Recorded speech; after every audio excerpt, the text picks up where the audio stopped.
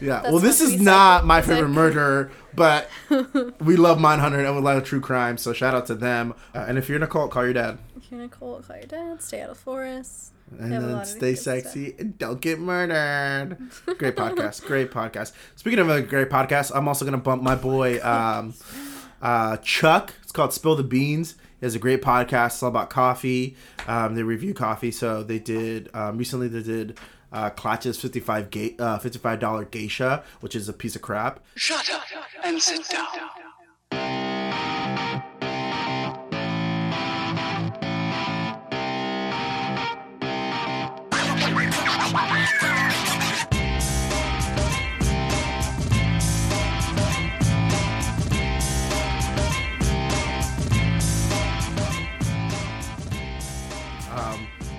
Do not spend money on that. It's most geishas.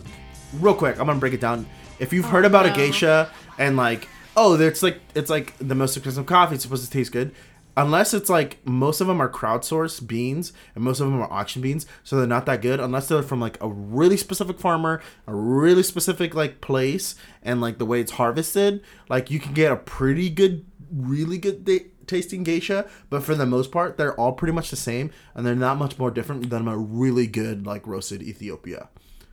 Just so you know. So if you ever hear like, oh, get a geisha coffee, it's not worth the money. TBH. But listen to Spill the Beans by Chuck the Basic. That's his Instagram handle. He's great. He's awesome. He's my boy. He's become my boy. Much love to him. Besides those shout outs, this is Culture War Hangover. This is Welcome. Culture War Hangover, the podcast where we talk about culture and how we're supposed to engage it as Christians, and how it's not bad to engage it, and how we can find these common grounds and these common ideas that we share within Christianity, and not only that, but appreciate it and like just appreciate it for what it is. Fair enough. What would you add on to that? There's nothing really I would add on to that. I'm just trying to think of maybe. Or how would you say it better though? Concise way of saying it. I don't know. I feel like we have to figure it out. We'll figure it out. We're just spitballing here. Yeah. Yeah. I'm just following Maddie's lead on that one. I just set it up and I let Edwin do all the work for that. Yeah. So this week, Stranger Things Part 2. But before we get to Stranger Things Part 2, we're gonna go over what. I don't know. I just keep thinking about like stuff that we need to cover. I don't know. Okay. So we're gonna be going over that, and so we're gonna start with. Before that, though, we're gonna start with some, I guess, like personal current events. How are things with you? How was your Thanksgiving? How was life with you? My Thanksgiving was really good. I talked at the end of it. I talked to my abuelita about what she knows of her grandfather, who's from Spain, and she told me like his story in Spanish, which was cool. And his name's Flavio Trigo. And you gotta that. I know, like my son's gonna be named Flavio now. Sorry. That's an awesome name, Flavio. And he was like shot in Mexico. Or Trigo. Wheat. Trigo. Doesn't that mean wheat? Yeah. Yeah. Why? Okay, I don't know. It's a cool name. Yeah, it's all right. Well, whatever. Hater. Anyway, it was really good. It was really good. And currently I am apartment hunting, and that's a huge headache, and it's stressful. Okay. Nice. I guess for me, I'm moving on up in coffee. I'm going to be working most likely for a roaster and sales and stuff, and doing all that, and continuing managing the shop. An increase in pay. Your boy might be moving on up on that payroll scale, baby. We'll see what happens. Just saying, please be praying, sending good vibes, all that. I would appreciate it. I want to move out on my own, or at least have a roommate. Evan, please be my roommate. Oh my gosh. This is the way you're kill it. We'll get a house together, dude. Yo, we would kill it, dog. Just saying, we'll talk about that later, Evan. Oh my gosh.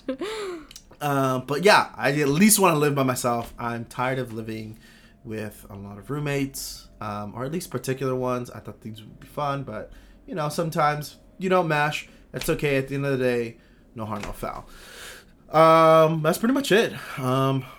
Moving on from personal events, current events. You have an announcement to make. You did it on the Instagram. I did. I see you pull up some sort of.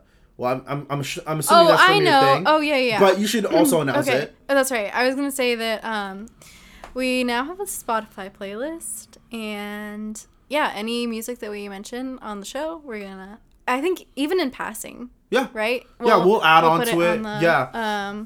On the old playlist. That way, you guys don't have to remember. You can just like, oh, what was that thing, and then you can go to it, and it'll be there, and you guys can look it up from there. That reminds me, my little brother knew who Joji was. Yeah, dude. Because he's like a YouTuber, apparently. I just said that on the last podcast. I said he's a YouTuber. His alter ego was Filthy Frank and Pink Guy. Oh, no. I clearly said this. Edwin, I said this in my description. I wasn't. And I said it clearly. Feel heard. Oh, man. It's okay. It's not the first time. But no, he's great. Joji's great. Okay, from personal news, current events. Here's a really important current event. Protect net neutrality, everyone. Yes, 100% protect net neutrality. Anyone is behind this, no matter what. On Spectrum UR, there's literally no debate on why net neutrality needs to continue. There's no debate. It doesn't matter what kind of fringe person you are, what kind of mainstream person you are. It doesn't matter. No. Everyone can agree on that. Liberal, conservative, libertarian, net neutrality needs to continue. It should continue. Everyone is against it. So please, write to your local congressman, post about it, talk about it. I mean, you should say everyone is for it. That's what I'm saying. Everyone's against ending it. Does that? No. Certain the we want to keep the net neutral. The ISPs, the internet service providers, are against they're ending, against it. But no, that's what I'm saying. Everyone's for. That's what I meant to say. Yeah. Everyone's for keeping net neutrality. Everyone's for doing that. No person in the right mind, I think, in America would be against it. So, please keep the internet as free as possible. It's not 100% free, but it's at least as free as it can be. So let's keep it that way. Yeah. Let's keep corporate greed outside of what we can search. Because in essence, and in a way too, it's like the government can monitor it, and all these companies can monitor what we can search and what we can't search, and that's bullshit. So come on, guys. Let's all get behind it. At least that's the one thing in America right now we could all agree upon, no matter what. No argument needed.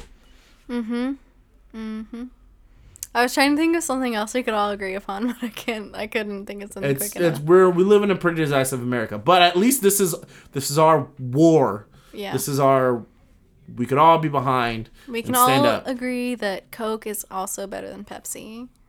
And I don't know. Have you chased the wild cherry Pepsi? That shit's pretty good. But vanilla Coke. Oh, vanilla Coke is the bomb too.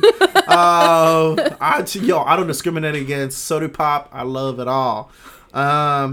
Moving on. Okay.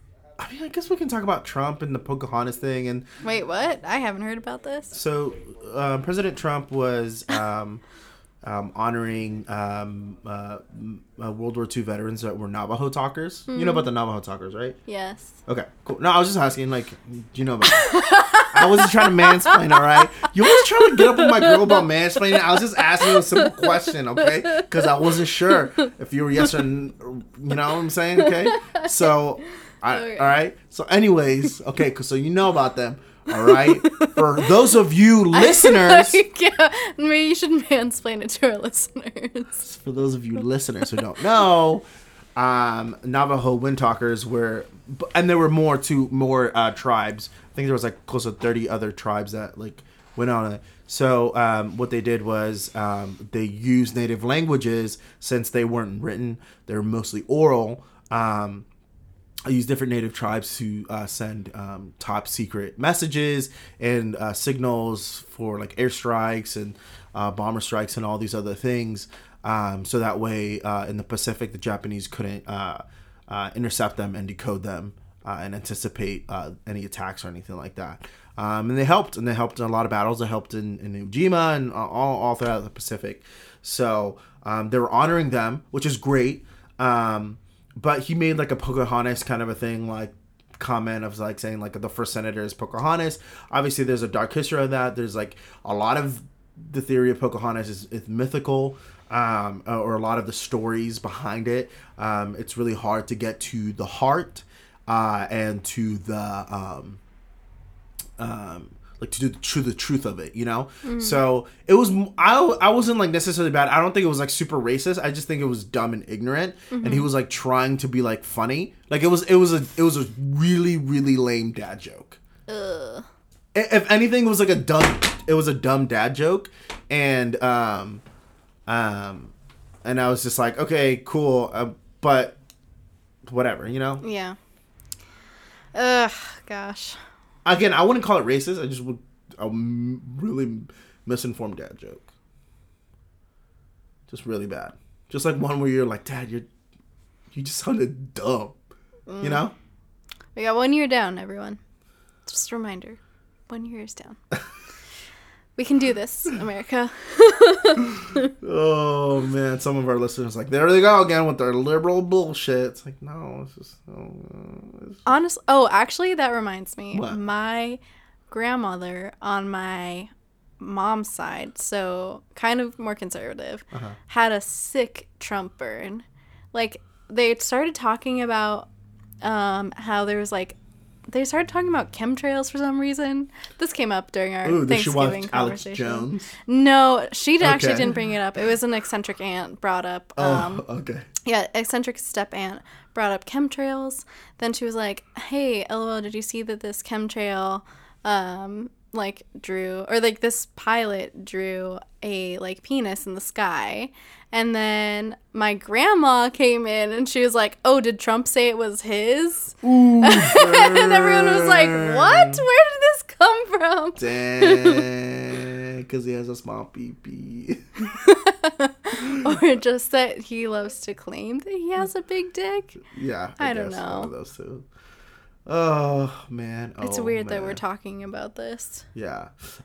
Speaking of that, just real quick, not about male members, but about, it's funny because I was a friend of mine who's like, not a friend, a former coworker of mine, who's like he's like really against which I'm just confused about, and I don't know where I stand necessarily, but with gender identity and gender fluidity, like he's like, it's either he or she, but it more of, he's not even like, he's not religious, he's not anything, he's like, you know, he or any of that thing or any sort, he's like all about, you know, he's like, if you're gay, who cares, kind of a thing. But for him, it's just funny because it's like this is a hard stance, so it's more for him, it's like common sense.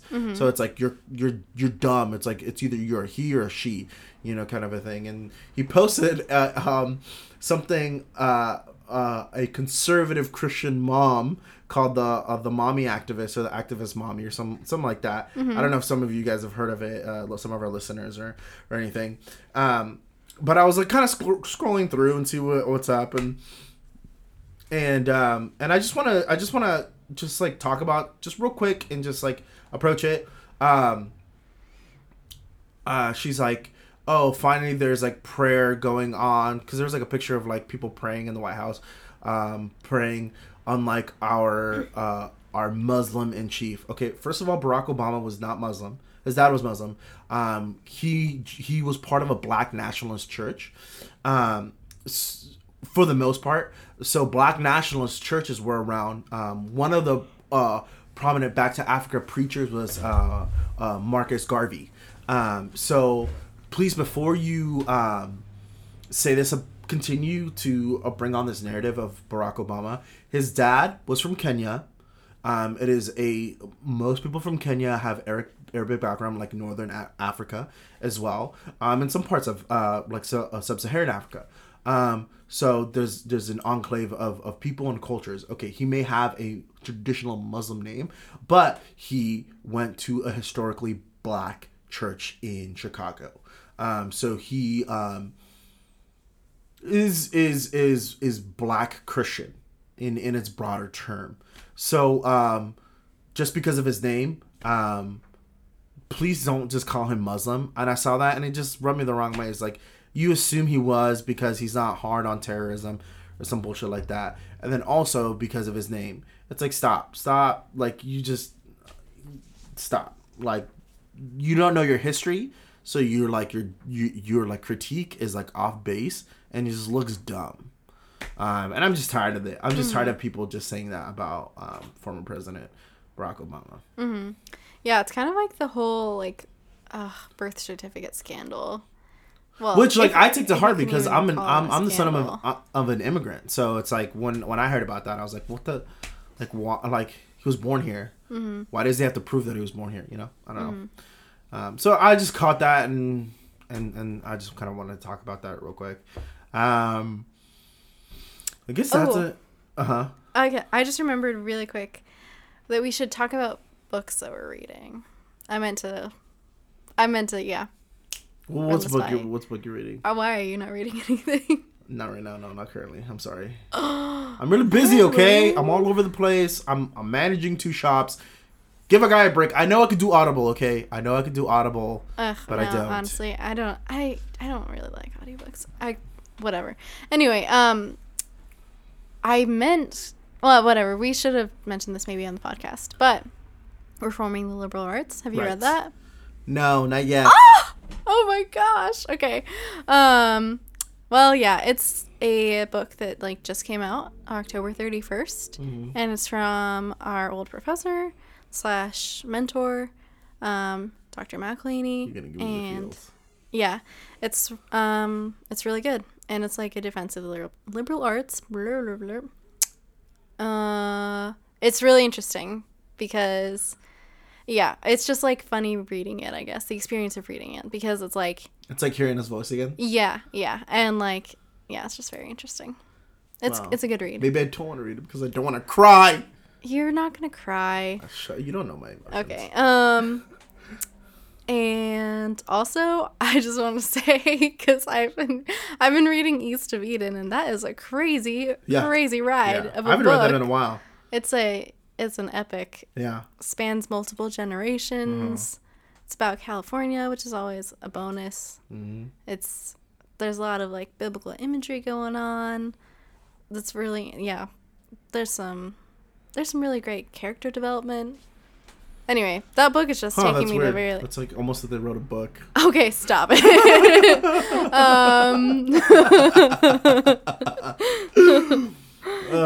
That's just been a crazy trip that I've been on. Nice. Okay. In music? Yeah, music. For me, music. Wow. You go first. Okay. This recommendation is much like my last recommendation in like tonally, I guess, because it's another like kind of lo-fi 50s pop inspired band by the name of Tennis. Do you know Tennis? Yeah. Yeah. Okay, I didn't realize their story though, and I just have it pulled up really quickly on Spotify because I read about this fairly recently, I guess. I knew that they were a husband and wife. They're a husband and wife duo. They met while they were students in Colorado, and after graduating college, they bought a sailboat and spent 7 months sailing along the eastern seaboard. Post-adventure, they moved back to Colorado, and then they started recording. And their songs are inspired by the trip and discussions that they would have about music while on board the boat called the Swift Ranger. So I don't know why that, but like that just, I just thought that was really interesting. That like very poetic. They took this like long boat trip together, and that's what their music is about. Anyway, it's good. Especially, I really like the song Modern Woman. I think Origins was the first song I ever heard from them. And I don't know. Just give them a listen, guys. Good vibes. Kind of moody. Nice. Yeah. For me, I've been listening to a lot of. I've been going back to like my punk roots for sure. So I've been listening to a lot of Minor Threat, DC band from the late '80s. Very influential. The lead singer went on to form another influential punk band called Fugazi.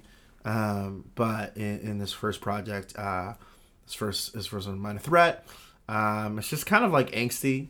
One of my favorite songs. Is really great. It's called "Sorry for Being White," and it's just basically he's just like saying like I'm sorry for being white, but it's more of an ironic tone because he was an activist in Washington D.C. at that time too, and he was just like for multiculturalism and everything. So it's more of like kind of like that white apology kind of thing. It's ironic, not in the sense of like oh fuck your white apology. It's more of like saying like it's ironic, you know. It's ironic in its tone. It was like it's like he gets that it's kind of humorous to say like sorry for being white. Yeah. Right. So it's great. It's a great first album. Like if you ever want to like listen to like the roots of hardcore punk, especially DC hardcore punk, Minor Threat is good. It's great. It's just a fun album. Especially the demo tape is like super live.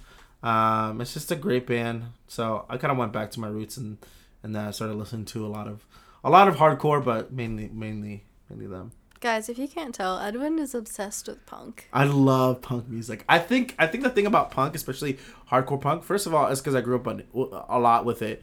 I listened to it a lot, especially like even if I was like listening to a lot of like rap or like pop or R&B, which I do still. I just like would also listen to that on the side. And like one of my favorite like new wave / punk bands, obviously with the Smiths, because they really like understood just me as a person, but also just kind of like the anger, just the anger of, but also just kind of like the political nature of as well, and then also the DIY ethic of punk and later on hardcore punk, and that's how I feel like I live my life. Like the shop that I'm at is very DIY. A lot of the stuff that I've done is very like DIY, very do it yourself, like not necessarily put yourself from your bootstraps in that kind of a narrative, but it's more of like if you have a passion in life, just do it and everything else will work out by itself. Like, you know, just go for it, you know, just kind of like just do it, you know, who cares about everybody else? Who cares if you do it right or wrong? Just do it. And like if you do it with passion and gusto and authenticity, everything else is going to work out. So that's how I feel about life, and that's how I feel like I kind of want to do it. And that's how I feel like what I'm doing now with like coffee and everything. Like I'm doing it big. I'm figuring it out as I go. Yeah. And everything's kind of working out. I'm gonna be making big money. Wow. But it's not that it's about money, but it's more of like it's funny that kind of like, you know, like I'm doing it, you know, and like I'm figuring out as it goes, and it's working out, you know, and it's kind of like. To like, you know, definitely blessing from God, but it's also like kind of like, yeah, just go out there and fucking just do it, you know? Or like, this is very DIY podcasting, you know? It's like you have something to say, you have an idea to get across, get two mics together, talk about it, and put it out there and see if people dig it. You know, this is why I appreciate you, Edwin, because like, I mean, I feel like I definitely sometimes have those tendencies where it's like, you know, fuck it, like, figure it out as you go. Yeah. But there are certain, I don't know, also they're like... It's not the best way to do things. No, I will definitely concede that. I've definitely learning how to plan, learning how to, like schedule, all that. But I'm just saying, like, it's giving me the spirit to do, like, go out there and do and dare, you know, without any fear. And if I do it, I will also find people that are out there doing the thing that I want to do with as much passion and gusto. And like, I will find a community around me. Yeah. And that's what the punk spirit is too, and hardcore punk in general is a community. It's all a community effort. We're all like pick each other up and be there for one another, and like just so it's just okay. I'm sorry, this is like getting kind of like introspective or whatever, personal corner, like. Because I feel like we're both kind of type B, but in different ways. Because, like, I feel like I'm a type B person because like I'm kind of idealistic, and so I have this like ideal of like something, some sort of like, you know, like when I was writing my thesis, I had this like idea of sort of like what I wanted it to be in my head, and then any like procrastination or like, you know, Right. like being not like on top of things was a result of me like having this like perfection almost like in my head. Right. But you are like more type B, but you're just like, I don't know, I not that you're not idealistic, but just that you're like, Yeah. you know what, fuck it. And like you describe yourself as a loose cannon, and that's something I appreciate about you. Yeah. I mean, yeah, I just like figure it out. And I guess a part of that too is like I'm able to like kind of like, it scares me, but I'm able to land on it because of my faith. You know, it's like at the end of the day, God's not going to let me starve. You know what I'm saying? And not only that, but like if something doesn't work out and I hit, like I have family to lean on. I have people to lean on. I have the church to lean on. I have like resources. You know, I'm not going to like just lean on them and like, provide for me. But like if just things don't work out to like a very bad degree, I know that like there's family, there's the church, there's people that I know that I can lean on till I can like go back out there and like, you know, do something else. That, You have like, a support system. Yeah. And like, I'm not afraid to lean on that anymore. You know, I'm not afraid to like be vulnerable in that way. And maybe other people are. And that doesn't make me a bum, and that doesn't make me like some sort of like, some vagabond, you know, because I'm not, because I'm like, you know, I'm working, I'm paying bills, I'm doing all these other things. So I don't know. You're going to be making the big money, apparently. Moving on from Personal Corner, which came from the Music Corner. I just really quickly wanted to say, just update on a couple things. First of all, like 2 episodes ago, I talked about how in the Sufjan Stevens song, he says spathiphyllum. That is the proper name for a peace lily, everyone. Oh. I finally looked it up. That's what that is. And the funny, okay, never mind. I was going to tell an anecdote about the peace lily, but I'm not going to anymore. And then the other thing is the word I was forgetting in the last episode was primitivism, or the term I should say. I was forgetting was primitivism. Right. Oh, right. Going back to so, like how the church did it in the early days or whatever, right? No. Like, I'm more thinking like this is like an artistic like movement or term. Well, because like, there's this similar term for like, kind of theology. For theology, yeah. Okay. That's like it's that term. I forget what context. Like primitive church. But I forget why I was bringing it up in the last episode. But anyway, they said that about Picasso. Okay. Like that his work was like primitive, which is, you know, like harkening back to like cave drawings or whatever. Right. But the problem is or people of color. Right. They say that about like the artwork sometimes of people of color. And yeah, that term is just very problematic because there's like some like negative connotations, I guess, with that word. Which is attached to race. Right. And it's like maybe implying that you like don't know how to paint better or something. Right. Whereas like in Picasso's case, he knew how to like draw and paint. Hell yeah. He just was like experimenting with form and like he had this like really specific concept he was trying to execute, and that's like how he chose to execute it. Which is oftentimes how it is like with artists, is like they know, they're conscious of how they're executing things, whatever.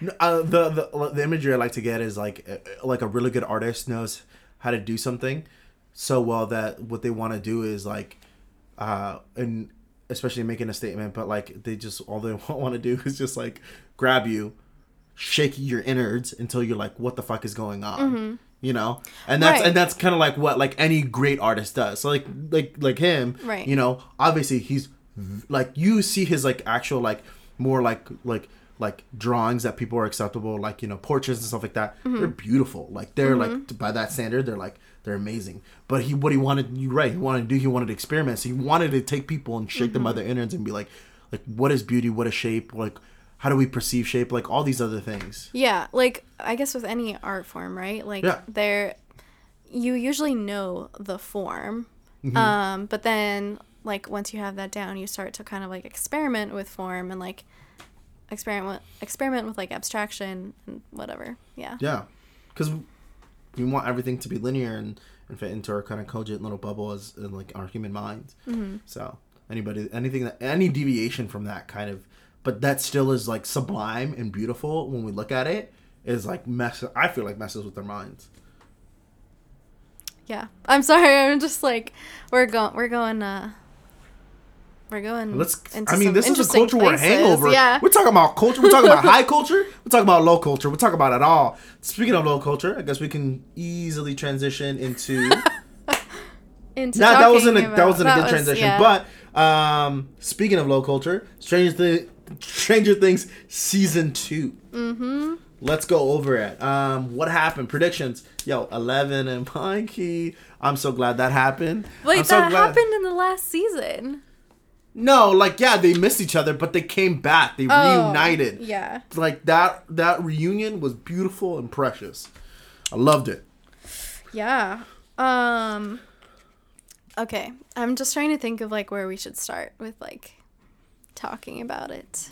I guess we can do, like, a quick recap of the season. Things are getting weird for... Will's back. Right, and obviously. He's having to deal with... the aftermath. Like, people being weird and calling him Zombie Boy.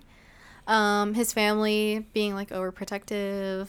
His friends, to a certain extent, being overprotective.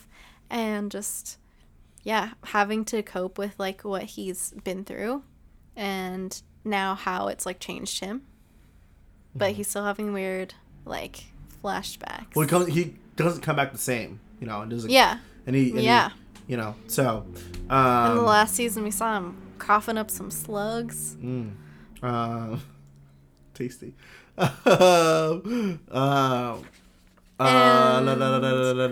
Hopper has been secretly fostering Eleven. Yeah. Which we probably knew sort of from the end of, like, the first season. Right. And not only that, but, like, also, and like, then he goes, like, psycho. Like, he basically goes, like, misery status. He's dad again. What? He's a dad again. Yeah. You know, and that's how he sees 11. Yeah. You know, so it's just like, but he can't lose. He can't lose, like, in his mind, probably he can't lose another daughter. Right, but he, like, then he doesn't really, like, communicate that, and so then he's just like all, like, gruff and unreasonable. Oh, that reminds me. There was a tweet from Kevin Porter of Good Christian Fun, and he was like, after watching it was like a poll, and it was like, after watching Stranger Things season 2, your sexual orientation is Hopper dancing, Steve babysitting. Nice. That's pretty good. Two great moments of the second season. Yeah. I think, okay, well, Steve and Nancy, that whole relationship. That's a bummer. I feel bad. That's not a bummer. Steve. I feel bad for Steve. Fuck Steve. I feel bad. Like, I'm honestly so torn. Because, like, I feel like there was so much build up for Nancy and Jonathan, and there was very little payoff. Like, no, what are you talking about? Little payoff. They got together. Yeah, all we saw was them, like, we just saw them, like, make out. They, like, do their thing in this bunker. And then, basically, they never talk to each other after that. They get back together. What? Well, towards the end. Well, yeah, okay, yeah. Like, they exchange smiles at the dance. Mm-hmm. But, like, we never really, like, see them, like, interact after that. Because it's awkward. I think it's because they really love each other. But, like, I don't know. I just, like, want to see, like... And she's torn still. Yeah. Because of Steve. Yeah. And what he, like, continues to do. What do you mean what he continues to do? Like, he continues to be there for her. And not only that, but, like...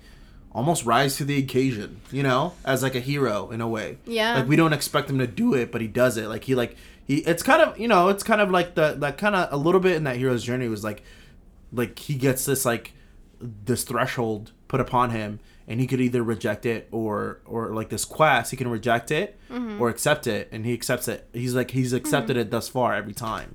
You know, this, like, crazy quest that's, you know, been thrown upon him. He could have rejected it, but he could have rejected, like, Nancy and, like, gone back with his friends, but he didn't, you know. He's just like, I'm gonna continue, especially when he, like, babysitting Dustin and, like, helping out Dustin, and not only that, but, like, being like an older brother to him where he doesn't have so one. Sweet. Yeah. That I'll give was pretty awesome for sure, especially because, you know, Dustin doesn't have a male older male figure in his life, but he's still a great guy and kid. But like Steve is like this like kind of like a far off distance, like where he admires him in some sort of way. That was so sweet, by the way, at the end when Nancy danced with Dustin. Yeah, well, first of all, when like, okay, we're gonna get real. Tears might flow here.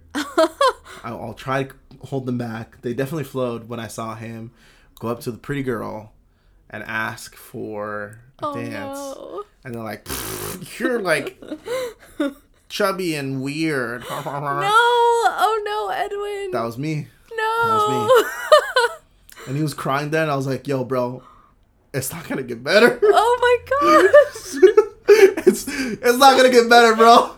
High school's gonna suck even worse. You have to tell an anecdote about this experience. Just like in middle school. Yeah, in middle school and then high school too. Oh my gosh. Wait, so when was the first time you slow danced with a girl? High school. Okay. So like, how did that happen? Okay, first of all, there's other things in my life that like caused me to like not be the best at approaching girls. Yeah. And like approaching the opposite sex and like in that way. But yes, one of them had to be because I was a severe nerd. You know, I've always been like, you know, a chubby kid and and just like awkward when it comes to I grew up without a dad. Nobody really showed me how to talk to like I don't want to say like in a chauvinistic way, but like, you know, how to like just talk to the opposite sex, you know, kind of a thing. My mom was always busy and stuff like that. So like nobody really showed me how to like interact with the opposite sex and, you know, the whole fucking flirting and all of just like confusion as a teenage child. Like, so I get it, Dustin. I get it, man. You're right there with me, hombre. Like, I got you. Oh. And I saw that and I was like, yep, been there before. You're just like, hello, darkness, my old friend. I come to talk to you again. I got it. I felt it. I didn't tear up. See, I held it back a little bit, but outside that, I teared up. Oh, okay. So if any girls that see me in the club, just kidding, I'm not in the club at all. That's not where I'd be at. I should be in bed like by now. But no, yeah, no. So I felt, but yeah, what Nancy did, that was really nice. That was a awesome. good move on her part. Yeah, because that's like that's her cool. brother's one of her brother's best friends, you know. And, yeah.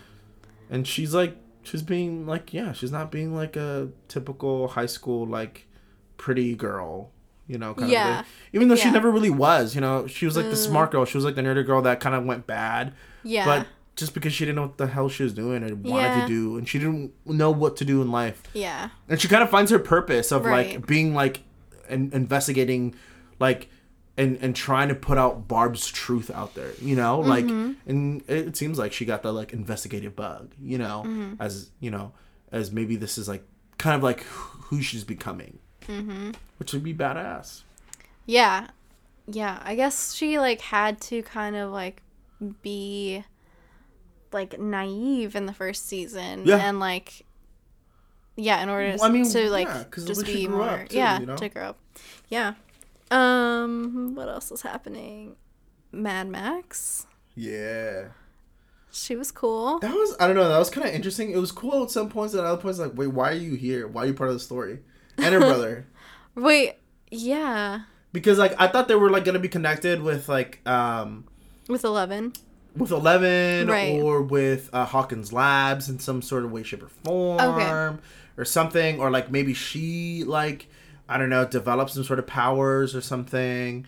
Or, you know, they had to move away. But it's more of, like, they just moved away because, like, that dude's dad is, like, super abusive and, like, just, like, wanted to get them away from, like, their dad or whatever and, like, just, like, have control over the whole family.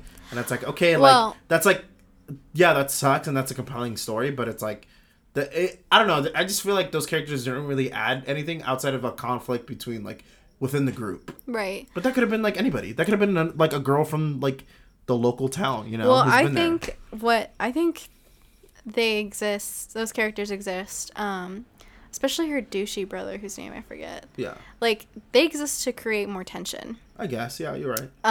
And like I don't think that the characters, so the kids would have been moved to like actually fight the Demodogs in the last scene if it wasn't for her brother coming and like interrupting them and like knocking out Steve. Right. And also like, yeah, I don't know, like I feel like everything they do, or really like what he does is like he heightens tension. Yeah, that's true. And then we can't forget about the rise. Well, okay, before we get to one of the rising stars, shining stars of the season, Winona Ryder's character for sure. In connection with Sean Astin. Sean Astin's character. Yeah. What's his name? Bob. Oh, Bob. I love Bob. You thought he was a pedophile.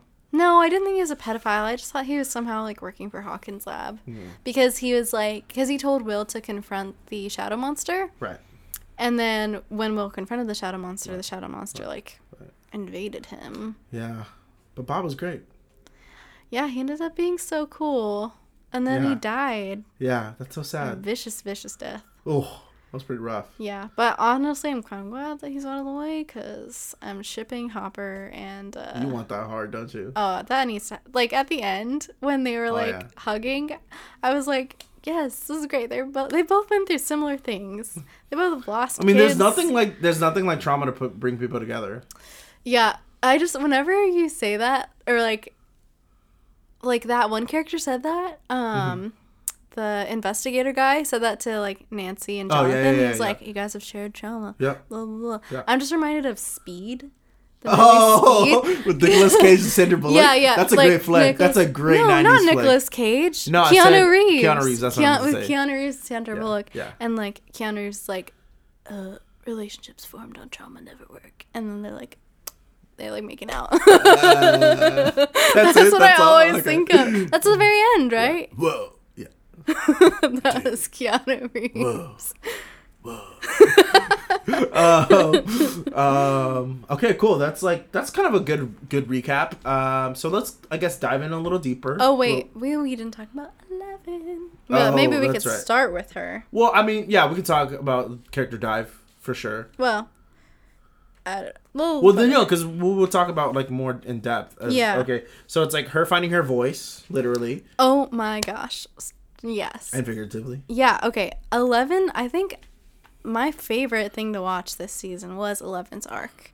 Yeah. Because I feel like it was. Although the whole Chicago thing was kind of weird. I don't know. It was weird. I was like, eh. What? I'm surprised you didn't dig it because they were punks. Okay, just because they're punks doesn't mean I'm gonna fucking dig it. It was a little contrived. Oh my gosh. It was a little contrived. So, but her like finding her voice with her mom and connecting with her mom, that was so powerful. Intense. I would have wanted more of that.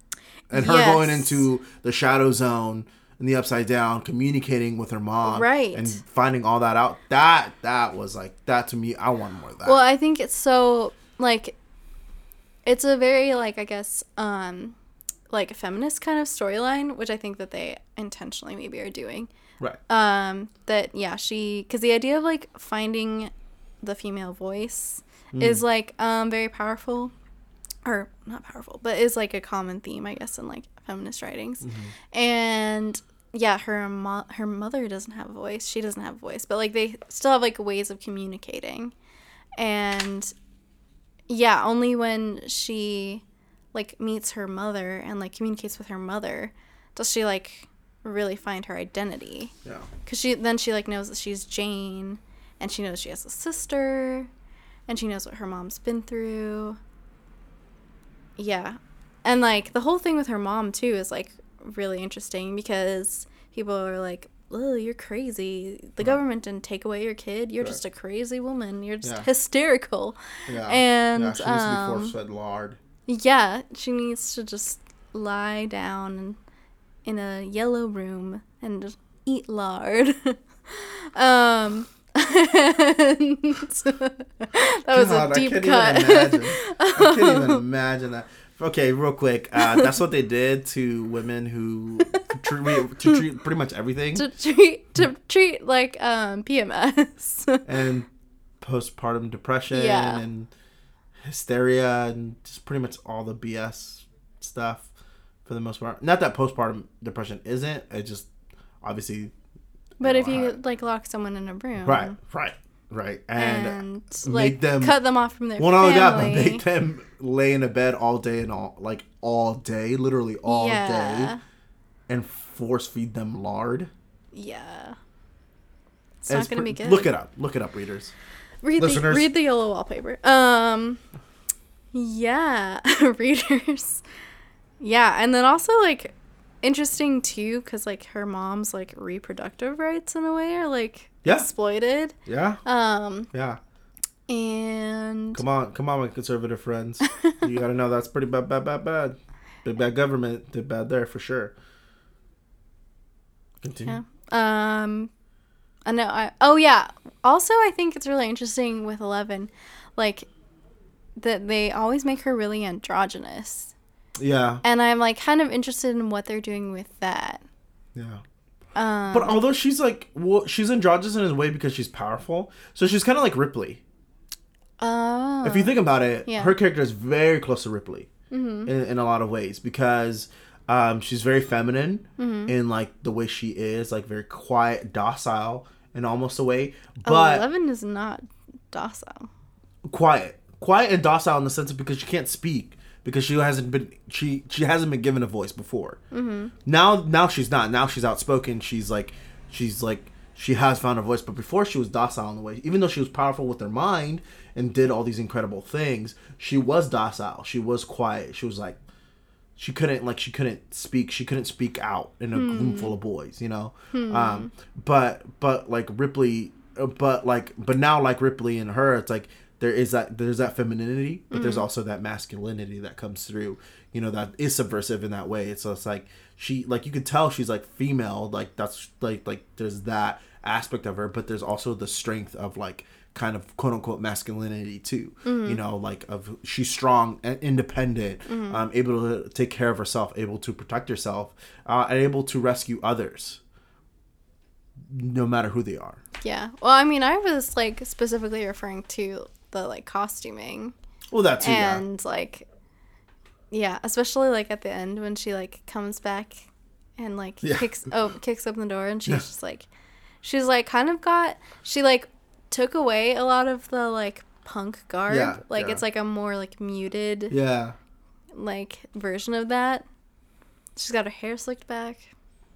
Her hair's still kind of short. Yeah.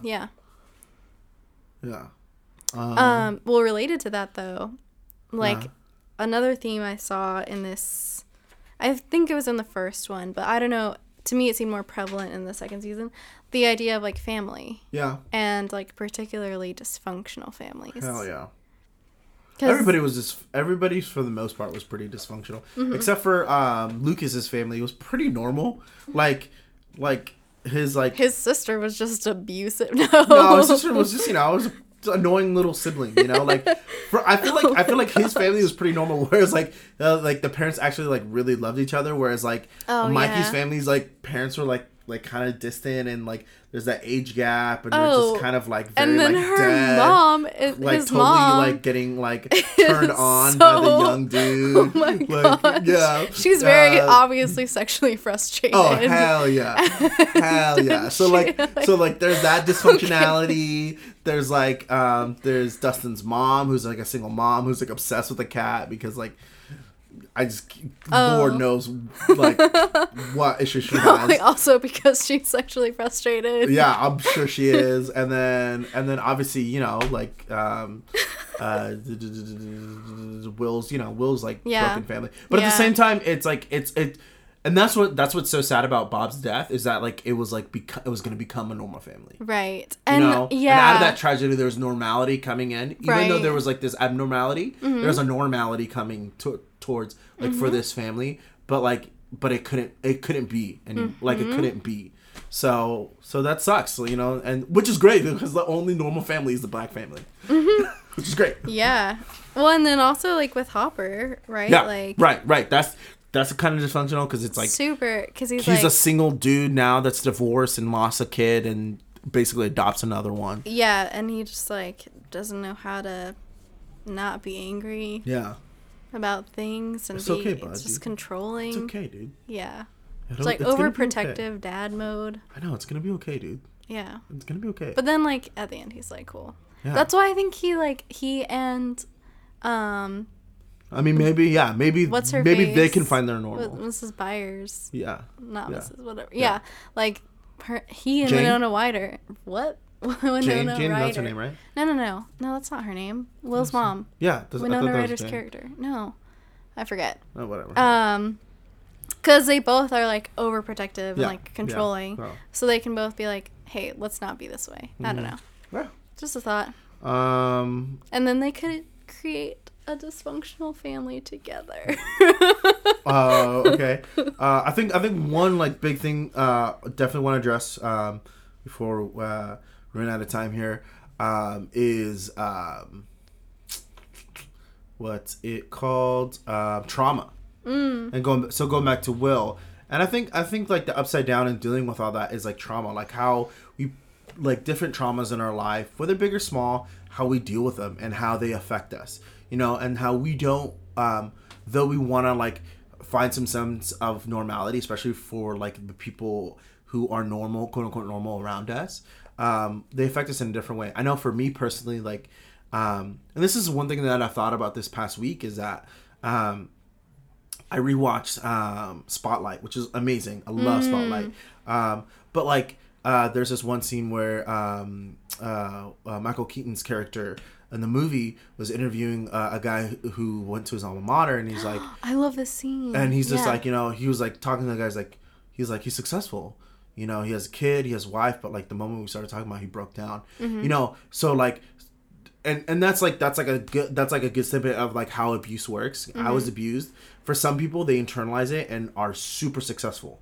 Like they like whatever they do, they're very successful at a high success because that's how they cope with it. For me, I internalized it and like it was a mess. You know, it led to a time drug abuse and substance abuse, to relationships dependency, like all these other things. Like it just shows like one person internalizes it and deals with it another way, and so it's like going back to Will, like I get it, like, there's like this huge traumatic thing that happens, and like it's like how do you deal with it, and he just wants to be normal. He's just like, you know what, he wants to forget about it and he just wants to be successful. He doesn't want this thing to define him in a way, and that's what any victim of any trauma wants to do. They don't want that to define them for the rest of their life.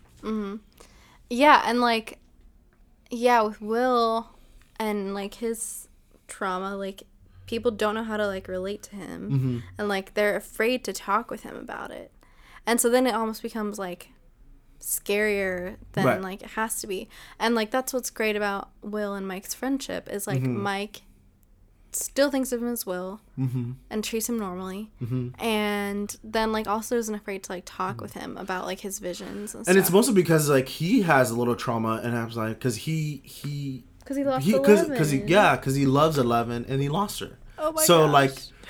so like yeah, Finn so Wolfhard. Yeah. When he saw 11 Yeah. again, I was like, oh my gosh. I know, right? I didn't It was actually cry, but I Right. was like,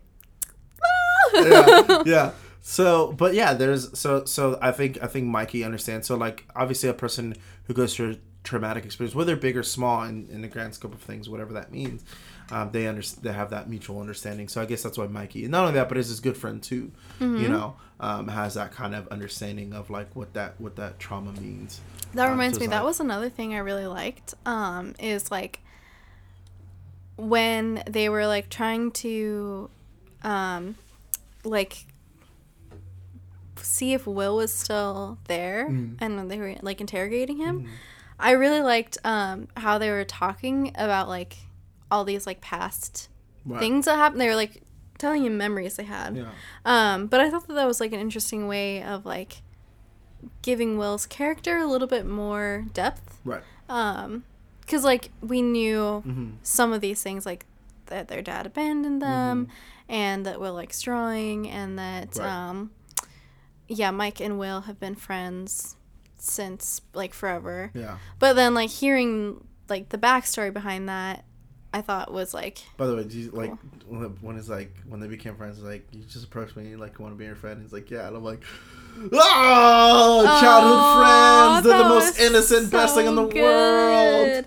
That's similar to sort of like how I'm like my childhood best friend was. Yeah. We were like swimming in the pool, and like I think I was like, do you want to be best friends? And she's like, yeah. And we're like, yeah, great. Let's play with some Barbies. Like, and that's same thing as me. It's like, yo, like we just running around the neighborhood, and I was like super into Star Wars, and so was he because of his parents, and I was because of my cousin, and we became really good friends because of Star Wars. Oh. I know, and I was like, childhood nostalgia.